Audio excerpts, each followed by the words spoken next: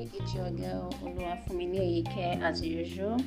If you know the meaning to that name, a big thumbs up to you. Okay, fine. A quick recap to the story of Solomon and David. Have you ever thought about it? There are times when you're with your parents, you feel all you needed at your beck and call, and you actually don't need any other one's assistance or something. But when you're alone, you tend to see more to life and you get to understand life better. So it's the story of Solomon. I'm very sure when he was with his father, when David was still alive, he's this person enjoying life, enjoying reality at its peak. And when David was living in the book of 1 Kings chapter 2, he was told, David called him to himself and he was like, okay, fine, son, this is the time you need to buckle up. This is the time for you to be a man. And this is the time for you to see yourself as a man and take up the space that I'm about to leave. You'll see that in the book of 1 Kings chapter 2, verse 2 to 3, when David was actually giving him a charge about what is to expect to come, what things to come. So this is just, I'm bringing this to our normal day-to-day activities, and for many of us, we see our parents and we're fine with life, we are good, we have everything we want and all of that.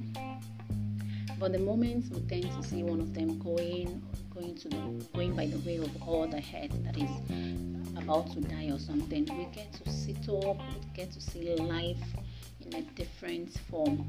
It's not even only about when they're about to die. Some of them, when some of us have to leave the house, we tend to see life in another form. So it helps us to sit up better.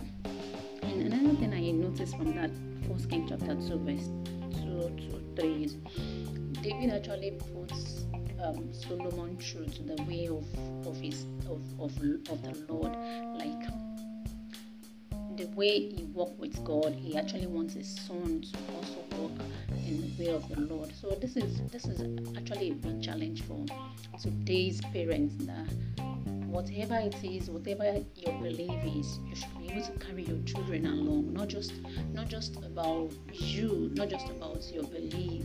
When you leave, what will happen to the belief? What will happen to their life? You understand?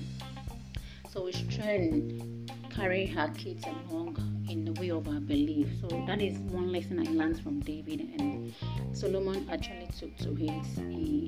You can see that in the book of 1 Kings chapter 3, verse 3, and it says, and Solomon loved the Lord, walking in the statutes of David his father. So to some extent, he started walking in the way of the Lord like his father. So kids should be encouraged to do according to their parents' belief. And this recording is just basically to encourage friends that lost either of their parents or something.